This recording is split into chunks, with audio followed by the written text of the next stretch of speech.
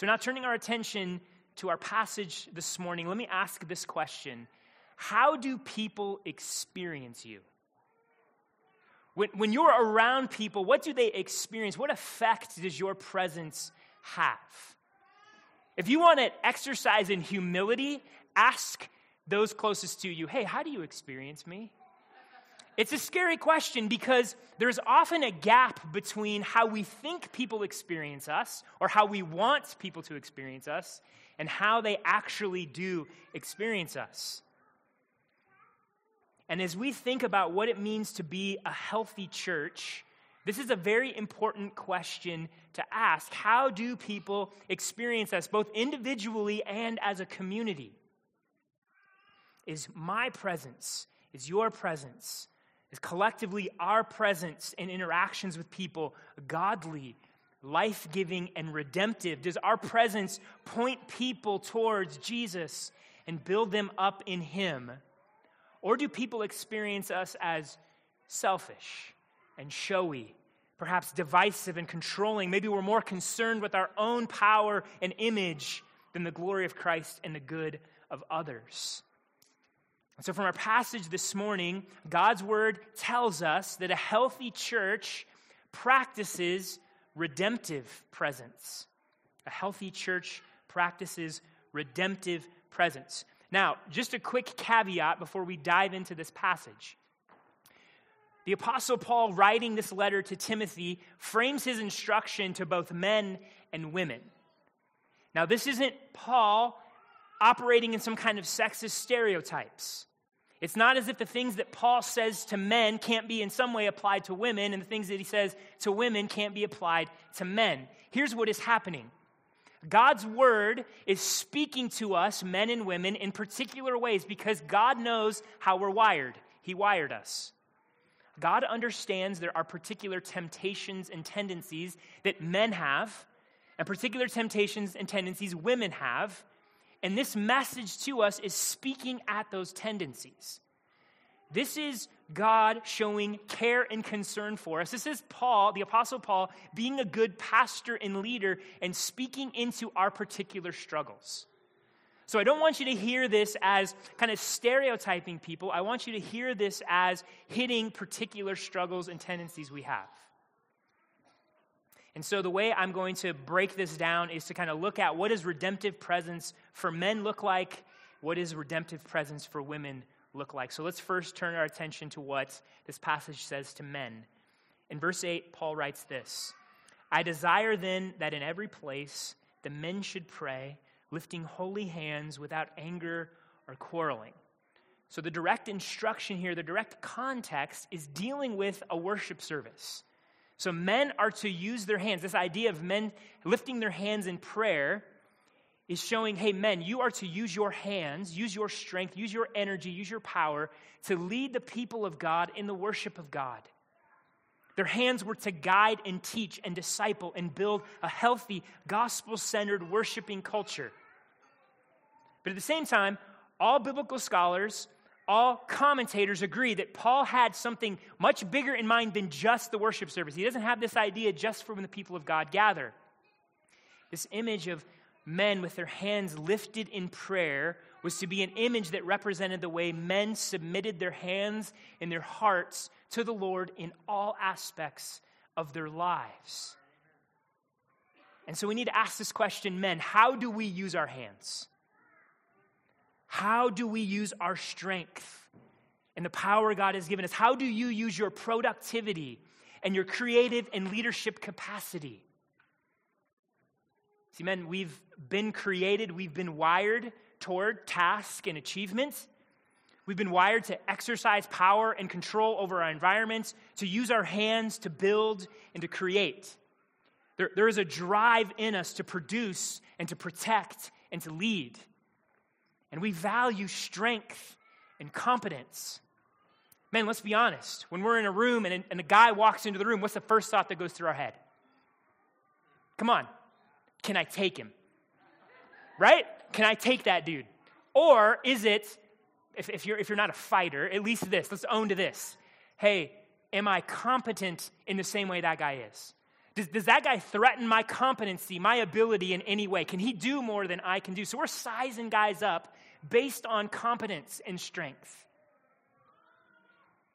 And whatever and whoever has our hearts will dictate how we use our hands, how we use our strength.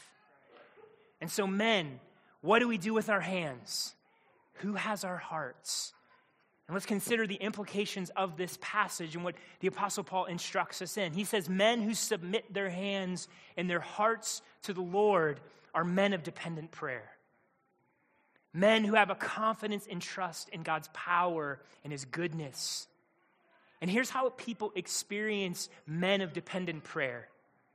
They experience them as emotionally present and emotionally engaged, having a settledness, having a peace, a calmness, an ability to proactively enter into sin and brokenness and anxiety and conflict with grace and patience and empathy.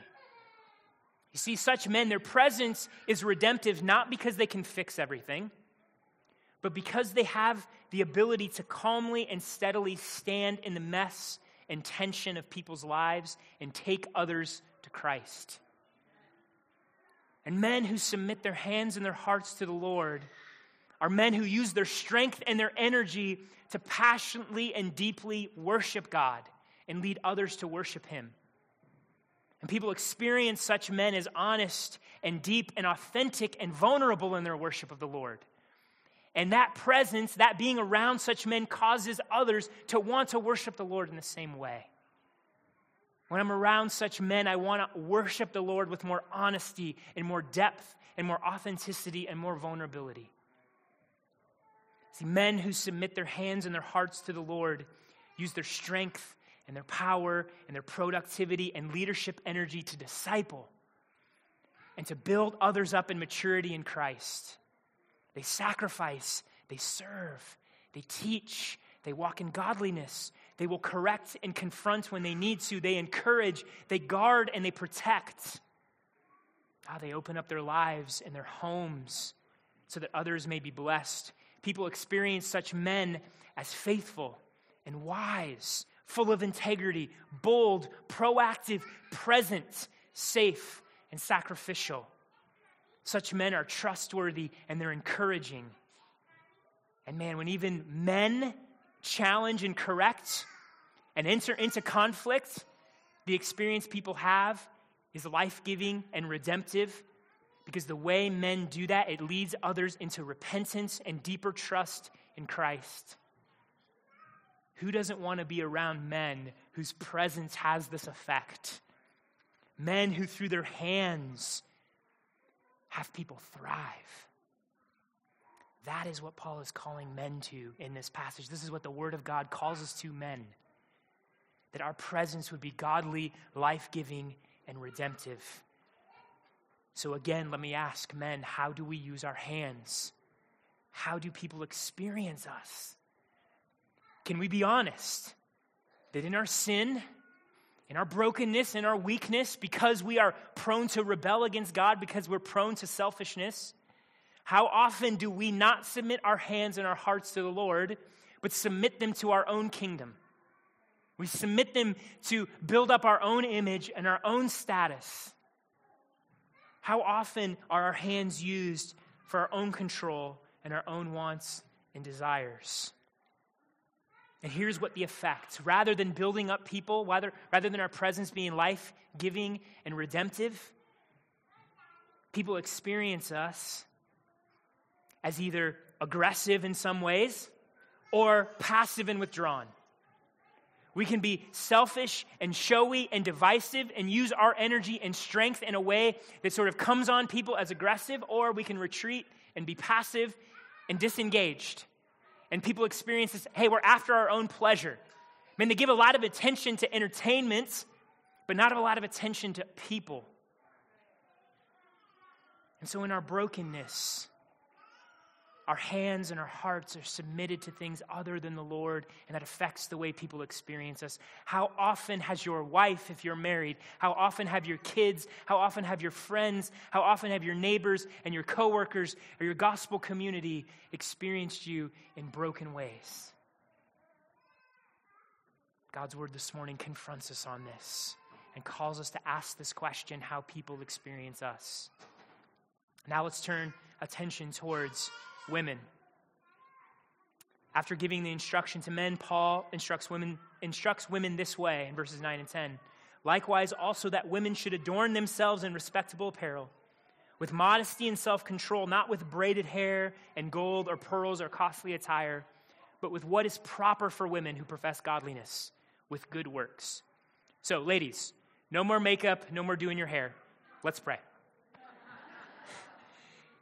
In all seriousness, though, what is Paul getting at? What is he stressing here by putting his attention on outward appearance?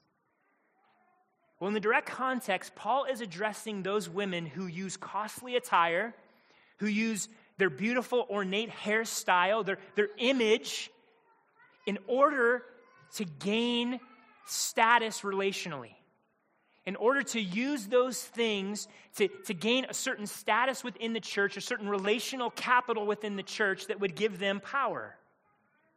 And so the issue isn't that nice clothes and styling your hair and makeup are inherently bad.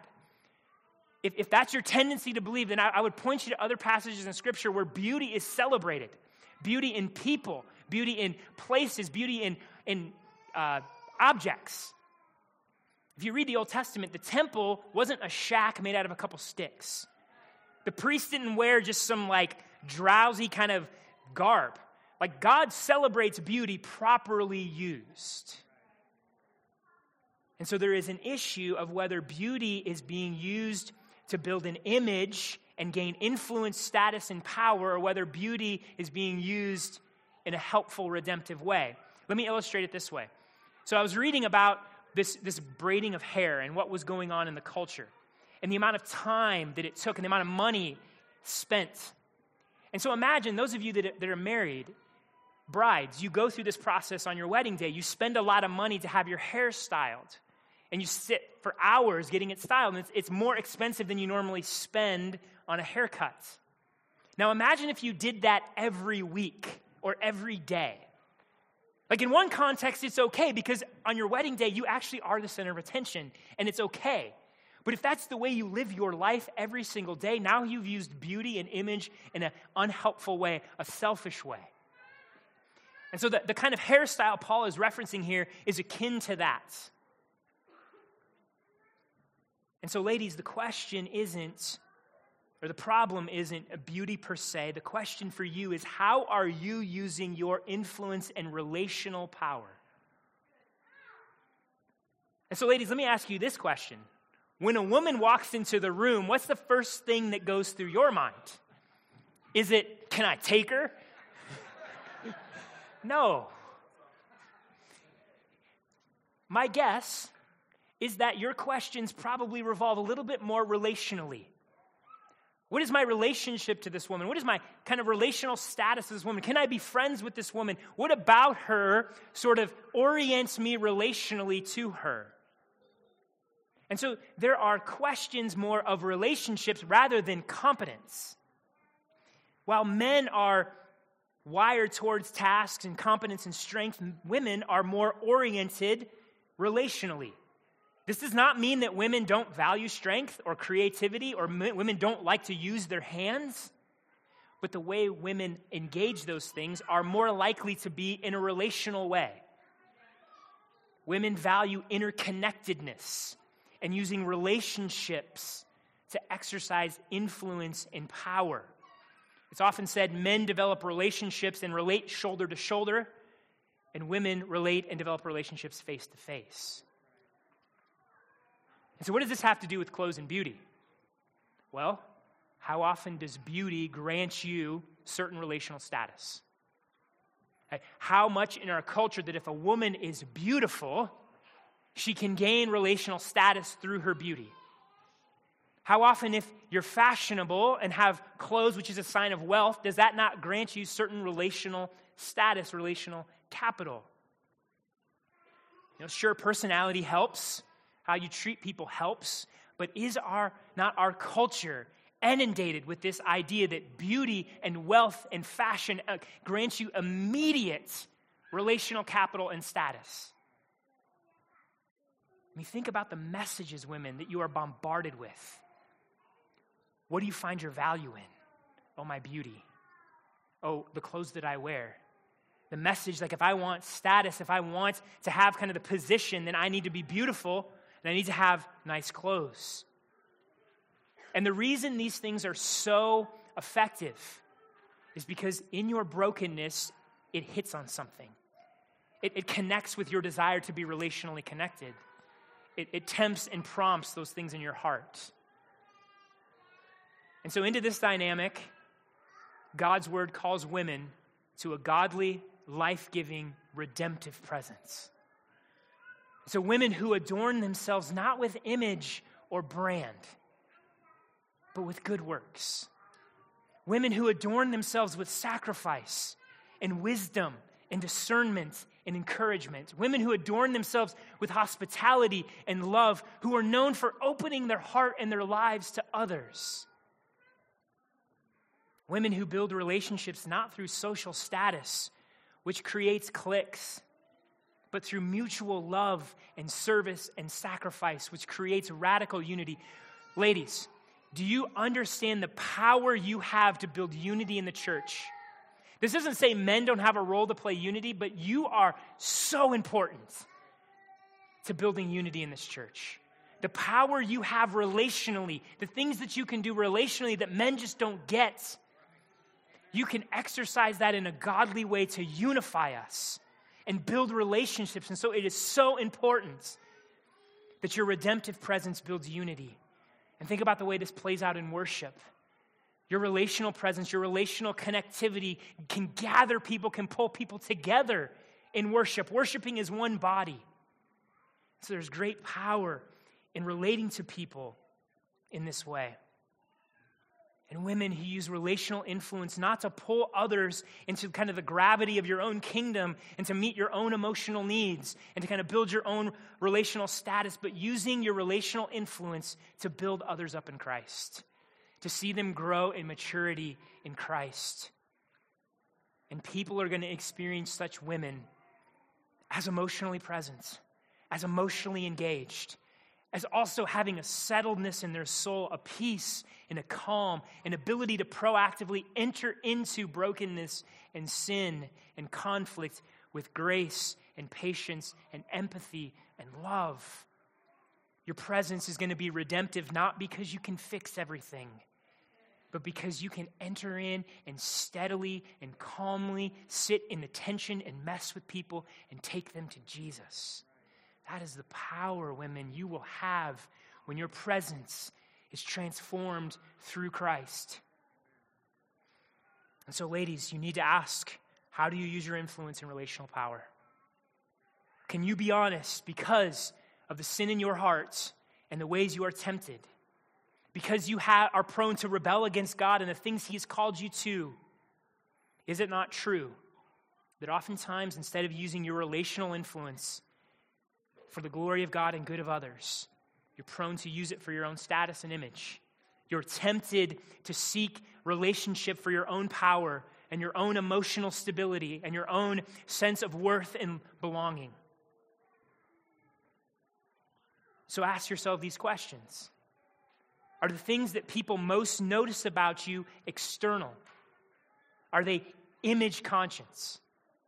Is the things that people most notice about you built around brand? Are the paths to your relationships image, beauty, and brand? Now, some of you may think this, look, I'm not beautiful and I don't have fancy clothes, so this don't apply to me. Paul's not just talking to the rich, pretty girls in this passage. God's word is not addressing just the rich, pretty girls. All are tempted in these ways. All need to ask, how are people experiencing you in relationship? Are your relationships built to support your status and your needs and your self-esteem? Are you pulling others into your own kingdom? How often has your husband, your kids, your friends, your neighbors, your coworkers, your gospel community experienced you in that way? For men and women alike, the thought that people usually experience us or sometimes experience us in these broken ways can be very humbling, and it should humble us. The sin in our heart should humble us. We should feel the weight of the ways that we often interact with people in very broken ways. But we should never be hopeless. Because of the gospel, we should never be hopeless. Because just a few verses before this, what does God's word tell us? What does God's words remind us? That Christ is our mediator. Christ is our ransom. And so, men, Christ used his hands. He used his power. He used all that God had given him to build, and he did this for you. Women, Christ used his relational power, his relational influence for you. He performed perfectly for you. Men, women, Christ stood in our place. He died for our sin. He spilled his blood that we could be forgiven. And if you are in Jesus Christ, you're forgiven, you're washed, you're cleansed. And if you're in Jesus Christ, here's also what is good news for us this morning. He's poured out his Spirit on us. He's clothed us with his power so that now our presence can be godly, life-giving, and redemptive. And so this is what he says to men. Son, and you are a son, I love you. I have made every provision for you to walk in godliness. I have given you my very Spirit so that now your presence can be godly and redemptive and life-giving. I've called you on mission with me. Now go, make disciples. Allow your presence to have this impact on people. And he says this to women, daughter, I love you. I've paid for every sin. I've paid for every hurt. I've paid for every way that you have experienced brokenness and have inflicted brokenness on others.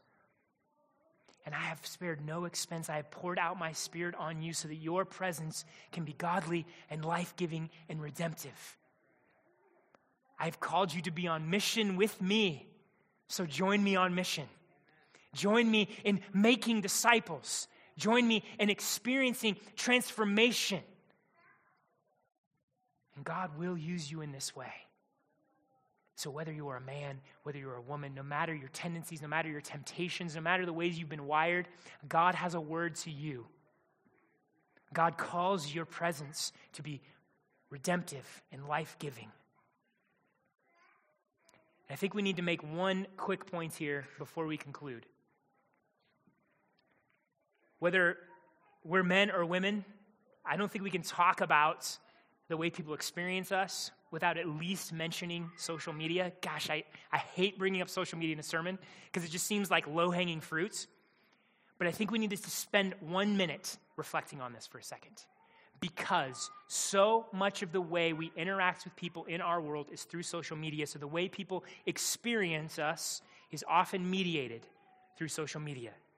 So I'm not going to go on a rant. I'm just going to say this. There cannot be a gap between the way people experience you face-to-face and in person and how they experience you in social media. God's word here doesn't claim authority over just you interacting with people face-to-face. It claims authority over you on social media. So in the very broken ways that you may experience people, or you may interact with people and they may experience you in broken ways, could be the very thing and will be the very way they experience you on social media. And so allow the Word of God to bring your social media experience into line with what He's called you. Let that be godly, life-giving, and redemptive for people. Let it build up Christ in His kingdom, not our kingdom. And there are various ways men and women engage those things differently. I'll let you sort those things out in gospel community.